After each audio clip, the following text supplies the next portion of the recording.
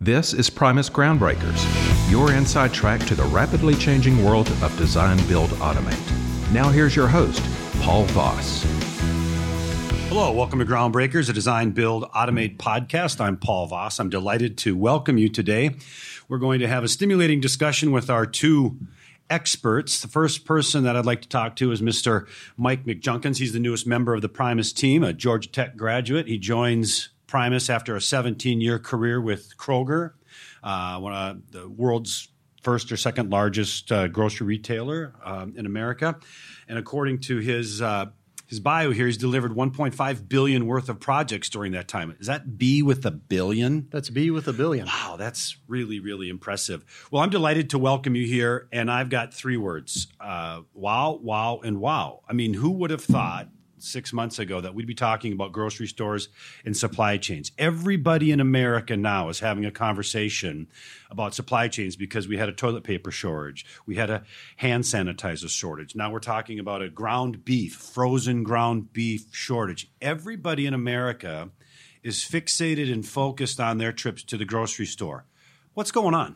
It's funny, grocery has changed a lot in 20 years. Recent events highlight some of the changes that we're going to talk about today. The industry went from being a traditional, conservative, high-volume, low-margin business to being a bit of a glamour business these days, courtesy of the COVID-19 virus. So the industry itself has gone through a tremendous amount of change in 20 years. No, I mean, as a historian, I'm fascinated by disruption. But when we talk about disruption, we're looking at the printing press and cell phones. This is happening in real time. What are some of the disruptive things that are happening, maybe even by the week in your business, in our business? So one of the things about the industry is it functions on the predictability of ordering. So historically, that predictability has been very important. Grocers could understand and predict things like rushes on the 4th of July for hot dog buns. But some things couldn't be predicted well. What COVID has done is illustrate that the supply chain, which has become very lean, is also somewhat inflexible. And what are some of the threats to a supply chain for the person who's just learning about these terms now? What are some of the threats to the supply chain in America where we have maybe the greatest access to the greatest amount of food, the greatest diversity of food in any country in the history of the world? I think there are several things. One is that the diversity of the supply chain has also been threatened. It's been streamlined. So starting about 20 years ago, grocers decided to streamline their supply chains. And in doing so, they lost their flexibility or ability to flex with unpredictability. So what's happened is the diversity of the supply chain has been lost, and that's caused a creative, or rather a bottleneck on supply. Sorry, botched that up. In an ideal world, the consumer, when my wife and I go to the grocery store, we tend not to think about the supply chain. We think about the checkout process, paper, plastic, method of payment. What should we, the consumer, know about the supply chain today, and how are you and how is Primus working to make sure that I don't have to worry about that? Well, it's funny. The supply chain itself is a miracle. So I've often said anyone who goes into a grocery store in the western part of the world and doesn't look around and see that miracle is missing something very special. So I'll give you a really quick example.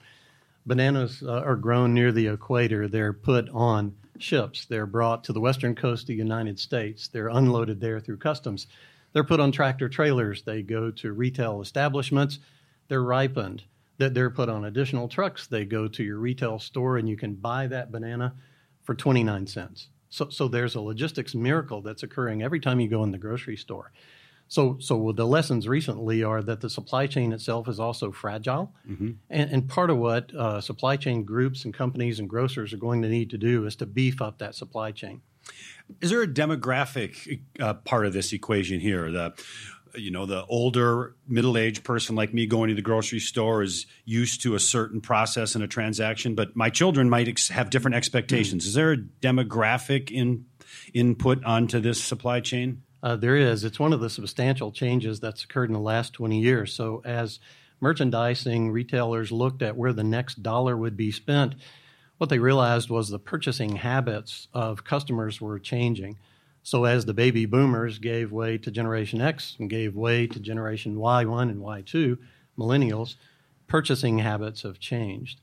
So the millennials' purchasing habit, that next dollar to be captured by grocery companies, is changed. It's no longer brand loyalty. It's primarily value right now and convenience right now. So value right now is a different view than brand loyalty in the past. It's not that I want Heinz ketchup, it's that I want ketchup. And I want it at a certain value, and I want it in the way that I want it made convenient for me. So that change in purchasing habit also means that the desire to go to the grocery store is less in vogue now than it was 20 years ago. The desire now is to say, give me a different option for getting my groceries. That can be home delivery. It can be e-commerce. What it translates into, though, is grocery companies scrambling to answer that question of how do we capture the next dollar spent. That's driving projects, e-commerce projects, home delivery projects, automation projects. So it's pretty clear that the millennials are more brand agnostic than the baby boomers. What's the implication of that? I think the implication is that the supply chain has to provide multiple products for the consumer, but they have to do it in a way that the consumer really wants. The consumer today doesn't necessarily want that store experience. They want an omni-channel option to say, today I may go to the store. Tomorrow I'd really like my groceries delivered. The next day, I'd honestly like some things sent to my gym or my college. So the purchasing experience itself is translating into the industry changes in the way we get groceries to consumer. It was interesting because when this COVID broke out, my wife and I, and we have 5 children, we only have 2 or 3 at home at any given time now, but we went into nesting mode. And what I mean by that is we went and we bought in bulk. I fired up the second freezer downstairs. Cold storage became a really big thing in our house, and I felt a lot better knowing that I had a 24-pack of Bubba Burgers downstairs. I felt a lot better knowing that I had pizza rolls for the kids, chicken wings. So my cold storage space doubled in a very short period of time. Am I an outlier here, or are we seeing this in the business at large? I think that's not only a trend relative to COVID, but I think it's a longer range trend relative to how customers want their groceries delivered. Lots of companies compete for who gets to provide dinner. The way that they compete has also changed. So I think getting goods to customer with the fewest number of touches, with the highest efficiency, with the most options for that customer is the watchword of the day. So grocery companies are changing their delivery models to suit that customer demand. It's interesting because I grew up in central Minnesota and we had, red meat and potatoes almost every night. And we never had frozen meat ever, right? We had fresh steak and roast every night. So there was this little bias that I had in my mind about frozen food. A couple nights ago, we had some Omaha steaks. They were delivered on dry ice, put them in the freezer, took them out. They were fabulous. Are our eating habits changing? Are we moving toward more comfort with this kind of menu? Well, it's funny. Part of the recent trends relative to COVID have pushed people toward comfort food and staples. So it might not be that people are looking for high-end chocolate products in the middle of the pandemic, but they are looking for comfort food and they're looking for staples. That puts a demand on the supply chain that grocers are dealing with now, and that Primus is dealing with in terms of delivering projects that beef up those parts of the supply chain that are critical today. You mentioned earlier the grocery business as a glamour business, and I chuckled a little bit because traditionally the grocery business isn't glamorous. When you think of glamour businesses, you think of Google and Amazon. But guess what? Google and Amazon are getting in the grocery business in a big way. Tell me about the technology that might be driving some of this. It's interesting. Amazon entered the industry in the last 5 to 10 years, and it was a huge upheaval. The grocery industry suddenly realized that old conservative model no longer worked, and that, like it or not, they would have to become technology companies as well. What that did is it created projects and spun off projects where grocery companies not only beefed up their supply chain, but the way they did that was through automation and software. So like it or not, you're in the software and technology business today if you're in the grocery business. No, I'm not a futurist, and I'm not asking you to predict the future, but are what we're seeing today, is this a temporary thing? Is this a permanent thing? What is on the horizon? Because I can barely wrap my head around the present because there's an enormous amount of innovation and disruption. Where is this going? We think this has long-term implications. First off, the direction that the industry was headed toward e-commerce, toward automation, toward a broader fulfillment model, we see that continuing because the future purchasing depends on that model. Second is we don't think this is a short-term trend. We think the entire industry is headed that way. The integration of hardware, software, automation, technology into the delivery of groceries to customers, we think is continuing. So your expertise that you're bringing to Primus, Walk me through that. What does that mean with boots on the ground? What are we doing on a day-to-day basis that helps differentiate us from everybody else and is going to answer some of these really pressing and crucial concerns? Well, part of why I joined Primus was to be able to provide an owner's or client's perspective on the business that they've been in for 20 years. And the business has changed, the industry has changed, and one of the things that we believe is that if the industry itself is going through a tremendous amount of change, then the service industry for that grocery business should also be going through a tremendous amount of change. But what we see instead is traditional design-build approach being applied to a brand new business model. Part of why I came to Primus was to change that dialogue, and we think it needs to be a new dialogue. So design builders previously said, here's my very specific short menu of what I offer. I'd like you to buy something off that short menu. We wanted to change the dialogue and say, what is it that the owner or client needs? How can I most help that owner or client? I'll tailor my services accordingly. What that did is opened up a much broader field of design build services. It almost sounds like you're talking about a strategic partnership now, rather than getting orders. Here's what I want. Take the plan, take the spec, give me the building.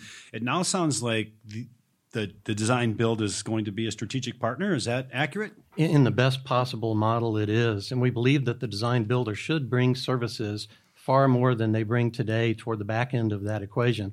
So one of the things we're going to talk about shortly is the idea of the design builder taking a much larger role. Most design builders don't have the in-house capability to do that. Primus does. So we believe that the design builder can take a much more meaningful role and also have a larger impact in speed to market and in cost. Again, from the consumer perspective, how is the grocery purchasing experience going to change in your mind over the next 1 to 2 years? What are we going to notice differently that you're doing on the back end? I think much more convenience in the way that you want to find your groceries.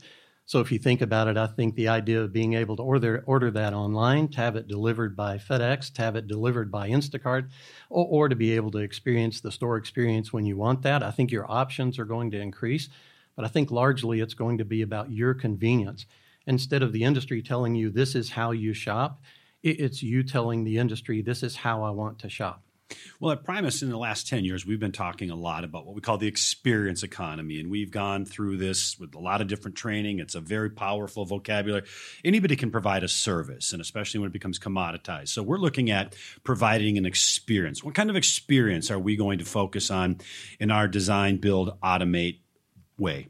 Well, I think it's that the customer gets the product they want in the way that they want it, with the convenience and value that they want. So today's mantra in grocery is anything, anywhere, anytime.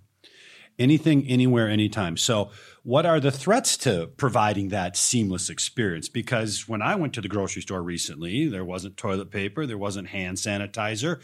I could not find the variety of chicken pat. I'm not complaining. Listen, I'm a soldier. I'm offering this up. But there wasn't the abundance of produce and meat available. What are some of maybe the Achilles heels or the soft underbelly of this supply chain? So the origin to that Achilles heel for supply started about 20 years ago with a book called The Toyota Way, which extolled the virtues of lean manufacturing and lean supply chain. And the idea was, instead of producing as much as you could produce and put it out there, to produce exactly what was necessary at exactly the right time. So it became a just-in-time model. So while that was great, and companies jumped on that model to capture the efficiency, lately what we've seen is the leaner the supply chain, the less it can flex with those demands. So part of the Achilles heel is the supply chains in the U.S. have become so lean that they can no longer flex to adapt to unforeseen circumstances. That's one of the changes we see going forward. That's fascinating. So what's the value proposition? If there's a client or a customer out there who's considering a variety of design build firms, what's our value proposition right now? What are we doing to differentiate ourselves out there? Yeah, and that's exactly the right word, differentiation. So part of what we wanted to create with Primus was something that was different than the traditional design build model. And we've done that in multiple ways. Part of that is broadening our scope offerings. Part of it is creating a different dialogue with our owners and clients that's broader and also deeper. Most of the opportunity to provide value to those customers occurs in the front end. Most design builders don't have front-end teams and processes. So part of that differentiation is to say, let us help you with the time of the project when you can recover the most in terms of time, schedule, and the most in terms of cost. So, Mike, what's a takeaway for us here? We think the single takeaway here is that a changing industry deserves a changing service model. Well, that's very concisely stated. I look forward to our continuing conversation. Our next episode, we're going to bring in Matt Hirsch, who's the president of Primus, and we're going to continue to have this discussion about all of the innovation and disruption brought upon this fascinating topic. So thank you for joining us today. Thank you.